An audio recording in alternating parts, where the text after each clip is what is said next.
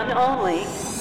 Carry On Only, dedicated to inspiring your next global adventure. And now, here's your host and personal guide, award-winning photographer, creative director, and travel expert, taking you around the world in style, Jill Pater. I am your host, Kevin, along with Sam. Sam's, how's it going today? You know, it's going so well. I'm so excited for our next destination. Do you know where we're going? I do. Do you? I'll let you have the honor. Today we're going to go to Tanzania. Yes. Do you know where Tanzania is? You know, I You feel don't. like this is a question for our travel Right? expert. As always, with us is Jill Pater. Jill, how's it going today? It's going great, thanks. Jill is our travel expert. So, Jill, today we are going to Tanzania. I don't really know where Tanzania is. So, do you mind telling us where it is first? Sure. It's in East Africa. East Africa. All right. So we did go with you a few times through Africa already on previous podcasts. Now, what is the difference between Yeah. Vincent, could I have you not do that? What? Could I have you not record the... Oh, I was just going to take a picture. Okay. But Does it distract you? Yeah. Yeah. It just makes me self-conscious. All right, let's run it back. Okay. Good. So we weren't even a minute in, so we're good. Yeah, we were hardly. That's all the good shit. All right. Good shit. All the good shit to go. Okay, here we go. We're good? Yeah. All right. And welcome back to Travel in Style. I am your host, Kevin, along with Sam. Sam, how's it going today? It's going so well. Yeah? Thank Anything you. new? Anything great? I'm just very excited for our next Our destination. next destination. Yeah. Okay, so today, Sam, we're going to Tanzania. I've always wanted to go there. All right, but guess who we're going to go with? I feel like you know. Wait, do I? Do you? Jill No, Pater. We're going with Jill Pater, our travel expert. Jill, thank you for being with us again today. It's great to be here. Okay, so Tanzania, right? I don't know where it is. Can you start by explaining to us where Tanzania is? Sure. Tanzania is in East Africa. East Africa. Okay, so prior to this episode, we went to Namibia. How does Tanzania compare? So Tanzania we were in South Africa Right. and then Namibia. Tanzania being in East Africa is just it's quite different topography. Okay. And Tanzanians would say Tanzania is kind of the real Africa. If you tell them you've been to South Africa, they would consider Tanzania that not being Africa. Right. They think Tanzania East Africa is the real Africa. It's a little bit different topography-wise. Namibia was obviously very kind of desert-driven. Tanzania is a bit more lush, I would say. Definitely more lush when you think of your typical African safari photos of elephants and the animals and things. We usually see them coming kind of probably, I'd say, more from this part of Africa than the southern part. Sure. So what's it like? You mentioned safari, right? So what's it like to be on safari? But then two, is there a big difference between safari in Tanzania versus Namibia? Yes, very big difference. In terms of the actual packing for the trip Right. and, what you're doing day to day, that is pretty similar. But in terms of what you see, it's actually quite different. Just the topography, the terrain is very different, and the culture is very different, among these three countries that we're talking about. So in Tanzania, a lot of people go there. It's kind of a safari haven. There's many places to visit. On this particular trip, we did Arusha National Park, the Ngorongoro Crater, Lake Manyara, and of course the Serengeti National Park. So it's just kind of it's a safari feast, if you will. So you mentioned culture. So what are kind of the big differences in culture between different countries in Africa, and how does that kind of differ? Well, Africa, having been colonized by Europeans, the lines drawn between countries are somewhat sporadic, Right. and so you have a lot of different traditional tribal cultures, and you have, kind of European descendants in all these places. South Africa has, I would say, more of a mix of culture because you have a lot more, you have a mix of Europeans, you have a mix of Africans who've been on the continent a long time and indigenous cultures. Tanzania is a little bit more, they say it's probably real Africa because it's more more people have Authentic? settled. I would say authentic, but people who have settled Sure. there for quite some time. I was actually wondering about that, like the country's, tradition. How does how does a culture stay traditionally driven when it has, kind of welcomed tourists within it? So did you experience a lot of people that are, let's say in traditional garb or like, doing traditional things? Like, and how do you like experiencing that part of it? Of any country too. Yeah, in Tanzania, in certain parts, and certainly in Africa, we see this a lot in travel documentary. Sometimes they kind of put culture on for sale, and so local people are extremely friendly and welcoming. But it has become in certain parts, and I would say to some extent, Tanzania being one of them, where it's almost a concern. It's like they're kind of put on display for tourism. Yeah, and that's what drives me insane. I'm trying to. Yeah. So it's definitely there, and there are certainly authentic experiences to be had. But I think it's just, important to kind of ask your guides and ask locals, like, what are things to do that would really be kind of authentic experiences with people versus like the more touristy, excursions, which I don't think you kind of gain as much insight from. Right. Sure.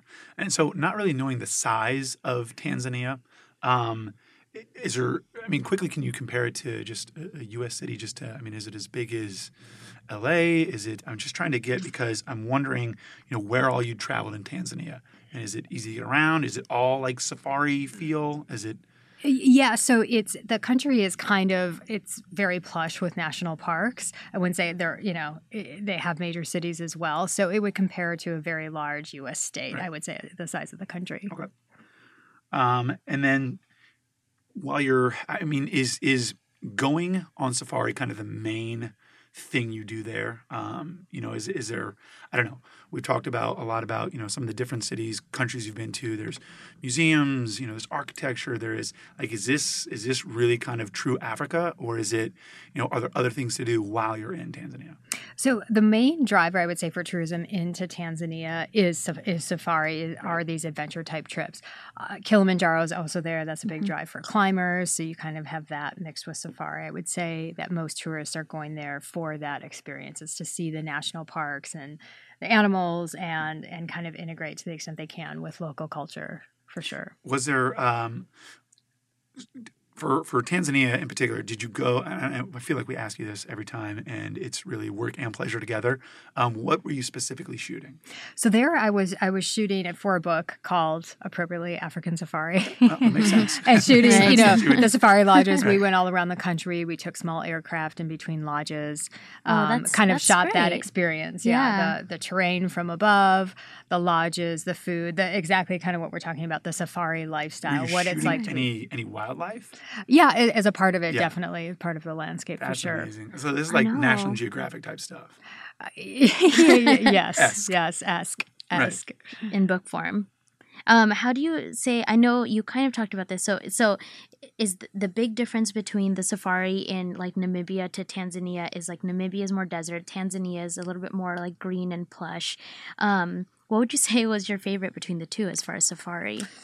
That's tough, especially between Namibia and Tanzania, because the terrain is so different. They're on very different parts of the continent, like literally thousands of miles apart. So it's really hard to compare them. What's your personal? My personal preference, I prefer the Southern Hemisphere for pretty much everything. Yeah. Everything. I did love Tanzania, though. It's not without saying they're just very different parts of the continent. Yeah. It's almost like saying, what did you prefer, Canada or Mexico? You know what I mean? They're totally just their different. own their own parts.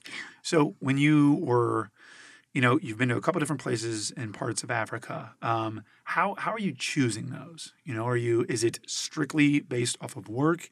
Is it, I really want to do a safari, I'm going to go to this country? Yeah, for this particular one, I had pitched a company called Ambeyond to do some social media work and this book on African safaris. So it was very pointed at doing a safari. And East Africa, I think, usually for a lot of tourists is the first point of, their first safari experience tends to be there. So either Kenya or Tanzania. And that's the crazy thing about, Africa is so massive. So big. You can really, explore and experience so many different cultures. And there's Egypt, there's pyramids, there's the jungle, the desert. So it's wild. So is Tanzania, would you recommend it? Would you go back? Is it kind of like, I've done it once, I'm good? I would say for me, we had a pretty amazing experience again, because we were shooting this book and we were doing it specifically on this full experience. So we had a pretty full experience while we were there. I wouldn't say that I wouldn't go back. There are parts of Tanzania that I haven't been to that I love, to still love to go to. So you would go back to those places, but I wouldn't do this particular itinerary again just because there's so much to see. And African travel is a little bit harder in that it's more expensive, right? There are longer flights. There's less availability of those flights, generally speaking, so the cost is higher. And then a safari trip tends to be a little bit more expensive as well because it's all inclusive, like your food, everything is taken care of by the lodge. Yeah. And that's just a different style of travel. Like the lodges we stayed in might host like 20 to 30 people. So you think of the overhead that would take to create, and there's a cost associated with that. And then the in-country transportation is also quite high because you're going from one place to the other. You might be flying in small aircraft. You guys didn't rent a gold Toyota this time? No, this time. No, this time we lived large. We were in small aircraft flying from place to place. Right. But even still, like you doing these game drives and stuff, the roads are pretty rough and it's rougher travel. So I would definitely go back to Tanzania, but I wouldn't do this exact safari experience again. Yeah. Just because Was there any safety concerns? I mean, whether it was from the people or from wildlife? I'm afraid of getting eaten by a lion. Hippo, maybe. No, I would say definitely not safety in terms of any safety issues in terms of people, but the wildlife, if you haven't been on safari before, you haven't stayed at these lodges, they do in some of the locations, particularly where we were in the Serengeti, you don't leave your lodge at night without calling somebody. And same thing with like Manyara. Like if you go to bed at night, you walk to your cabin. That's why. Do they have a rifle or to protect you from the wildlife? They're more kind of spotting. Yeah. Because they know they're familiar with the land. They're very, Cautious. just experts on that area. And so if there were an animal, because you're in a national park, I mean, so even though it's at a lodge, there are animals all around and wandering. And it's rare that they're going to come up to you in that particular instance, but like in case they did, you wouldn't really know how to. Have you experienced on any of your safaris where animals have maybe gotten a little close for comfort? Yeah, we had what was funny in the Serengeti. We had these little tents, and of course they have like these these little jars of like candy and stuff like that are closed. And so when we got back in, I went back in to grab something, and all the jars, and they were like twist off jars, they were all open, and like the nuts or whatever, and then we're all spread out all over the floor, and it was just really weird because the glass was broken, and these things were like all over the room, and I'm like, what? So I went and called. I'm like, were we robbed? What happened? And there, so I went and told the manager. I'm like, I think, and he's like, oh, the monkeys. So the monkeys, like they crawled the monkeys again. Yeah, they came in. Insane. They broke through the screen. They got through like a little portion of the screen, and then they came in and they like got on top of the desk where these jars were, under the jars. Oh my goodness! Had a little party in the room and then left. And so because you're like, did we get robbed? And it's like, yes, of candy. Yes, by monkeys. Yeah, by monkeys. Exactly. You don't see that, everywhere you go. No, you can't. So for somebody that like a first timer that is interested, like say like myself, is interested, but maybe could be naive to some of these like things, how long would you recommend someone staying, and what time of the year would be best to experience? Maybe not on the same level like what you did, but just still overall see everything that you need to see when you go to Tanzania. So Tanzania being so loaded with national parks and things, there's so much to do and see that you probably can't kind of get it all in, I would say, on one trip unless you spend a great deal of time there. I would say for the average traveler, that's just not going to be a reality. And then the other thing you want to keep in mind is the different parks and things all have different like high seasons. So the migration of animals happens at different points in time during the year in different parks. So the big one that everyone goes to usually is August, July and August. Okay. That's the big migration that people, when you see all the animals kind of running in the Serengeti, that's kind of one. But again, the park is so massive, and the Serengeti runs into the Masai Mara in Kenya. It's actually kind of the same park. They just call it something different. And so those animals are at different places at different points of time. So you can see migration at different points of the year. So that's one thing that a lot of people consider in going to see there.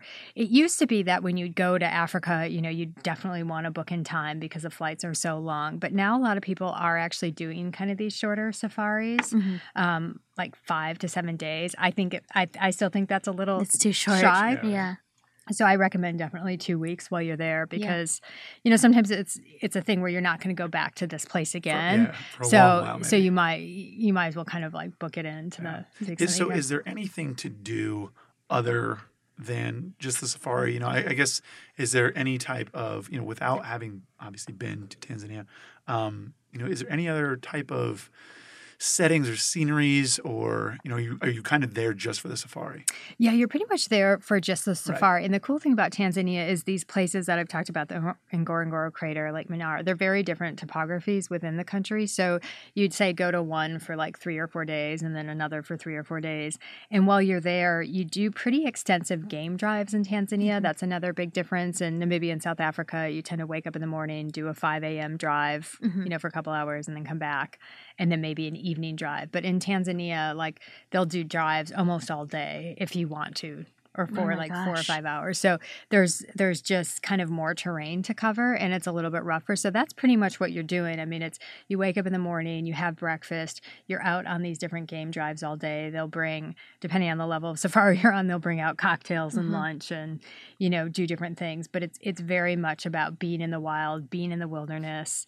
A lot of the lodges have, amazing food and wine. So that's that's like the evening activity as everyone comes back, has their sundowner drinks, has dinner, and then goes to bed and gets up relatively early because to go to the That's what a sundowner drink. Sundowner is cocktail hour. I need some sundowner drinks. Sundowners, yeah. Well, it's as you're saying this, you could possibly just be out all day. What are some things you kind of bring with you when you're out all day? So bug repellent. I mean, do you have like certain things to kind of prepare you to be out in the wild all day? Yeah, and definitely on safaris, you want to make sure and get a list from the lodges, because depending on where you are, there's certain things, certain colors attract certain bugs. So you just kind of want... Did not know that. That's good to know. You kind of want to know like exactly what you should bring, and they're very good at like coming up with that list. So definitely bug repellent and sunscreen. The bugs, particularly in the Serengeti, can be quite bad. I mean, they'll come and get you. Do you have a favorite bug repellent? I don't. You're just like oftentimes, off. Yeah, exactly. The lodges will have the right ones. Okay. And so I'd bring something just to have it in your travel bag, but usually the lodges will have the right one, for that particular area. But yeah, so the packing, the right color of clothes, knowing what to bring. You usually want in safari, even when it's really hot, a longer sleeve shirt, but of light cotton, just again, so that you don't get bitten. Definitely medications. These are more remote places that you're going to. Okay. And oftentimes the lodges will have like kind of the staff pharmacist or the resident person who does things. But, people will sometimes bring anti-malarials. They'll bring all different medicines. They'll get prescriptions from their doctor to go just in case you get sick while you're there, because it's a pretty far trek out. You have to get shots in the U.S. before going to Africa, you don't. Or you don't? You don't. Not to Tanzania. Okay. I mean, some people do, but we did not for this trip. Right. That actually just made me think of when we talk to you about going to these different cities and you experience all these different cultures and different people, you just mentioned something that made me think, like, is it kind of like a culture shock or just so different or bizarre when you see all this like exotic wildlife and bugs and things that you would never see in, LA or America. In your backyard. Because we don't have bugs in LA. We do, but like different species of things that you probably would never even have seen before, because that just... It is pretty crazy, especially your first time on safari, and certainly to this part of Africa, because just the level, the mass migration of animals is something unlike you've ever seen before. I mean, there's nothing that can kind of prepare you for that. So it's pretty wild, no pun intended, to see that and to experience that, and to be out with guides who live and breathe this lifestyle and know so much about the animals, so much about the terrain, their history, their culture. And on the trip we were on, we had just amazing guides who grew up, this is their environment. They grew up in it and kind of know everything about these animals, know how to spot them, know their habits. And so it's such an education. I mean, it really is like the science lesson you always want to some extent. Because you're not only meeting just new people, but I'm sure that's just, you're seeing so many different sights and wildlife and creatures. Yeah. You're and just the like, guides I've never are seen just, that spider before. Right. Like, what is so many legs? Right. The guides are just so knowledgeable. One of the great things about being on these drives all day is that you learn so much from them. You learn about their families, their lifestyles, what they do. Yeah. Obviously the animals and the countryside, but just their life and their perspective on things is so fascinating. I'm so just it's so wild to me how you have like your travels really span like so many different cultures and locations, right? So you're in London, you're in, Berlin, you're in very metropolis, places, and then you go on these, More safaris. remote. And, Yeah. right. Yeah. So I'm sure, like, it's just the things you've seen, I'm sure are quite crazy. I feel like, is that kind of what makes your trip? Yes, you do, you're on assignment and then you're doing all the touristy stuff. But when you meet, say, like the locals and you kind of get to know them and you feel that human attachment. Yeah. Like, does that kind of make you, kind of just make that even more memorable, that place even more memorable? Absolutely. I think anytime you have those people-to-people connections, like that's your strongest point. It's always your strongest memory of any place. It's the connection. Just the connection, for sure. Super jealous, and I'm very jealous. Thank you for that. You did talk about your garb for dressing in safari wear in Namibia and Tanzania is somewhat alike. But since we're now going on to Jill's packing hack, what is important to just kind of bring with you on any trip, no matter if it is safari, tropical, city-like? What is something that is particular that always stays in your carry-on besides denim? Sure. Yeah. Besides denim. I would say one of the things that I think most people, and I certainly was one of them, kind of underestimate is the importance of outerwear. So your jackets, I usually have like one that you're wearing on the plane, and then maybe something that's lighter. That could be just a lightweight jacket if you're going out at night. But the importance of light outerwear, because if you think about it, when you're traveling, you're out and about most of the day, you're usually in something like that. So having something that you love and you're comfortable in and you feel kind of stylish and you feel good. You're traveling in style. Yeah, I think that's a great investment for a trip. A lot of times we think about, what we need to wear every single day and all these different outfits. But when you're out and about, you're always in that jacket or you're always in that. And so having a great piece that you love, that's comfortable and, and kind of stylish, right? Because that's one of the mainstays you're wearing for, the 12 days or however long you're gone for. So I say invest in outerwear. Definitely. Where it is. Right. Convinced. Right. Well, Jill, that is all the time we have for today. But thank you so much again for being with us. This is our last podcast for some time, so we appreciate the time and taking us on these great journeys through all these different locations. Thank you so much for your time. Thank you. Carry On Only. Thanks for listening to Carry On Only, dedicated to inspiring your next global adventure. Listen to Jill take you around the world in style, live every week right here or 24/7 on demand at starworldwidenetworks.com. Please remember to like, subscribe, and share. For immediate access to Jill's destination guides, blog, and show notes, please visit jillpater.com and follow her on Instagram at Jill Pater.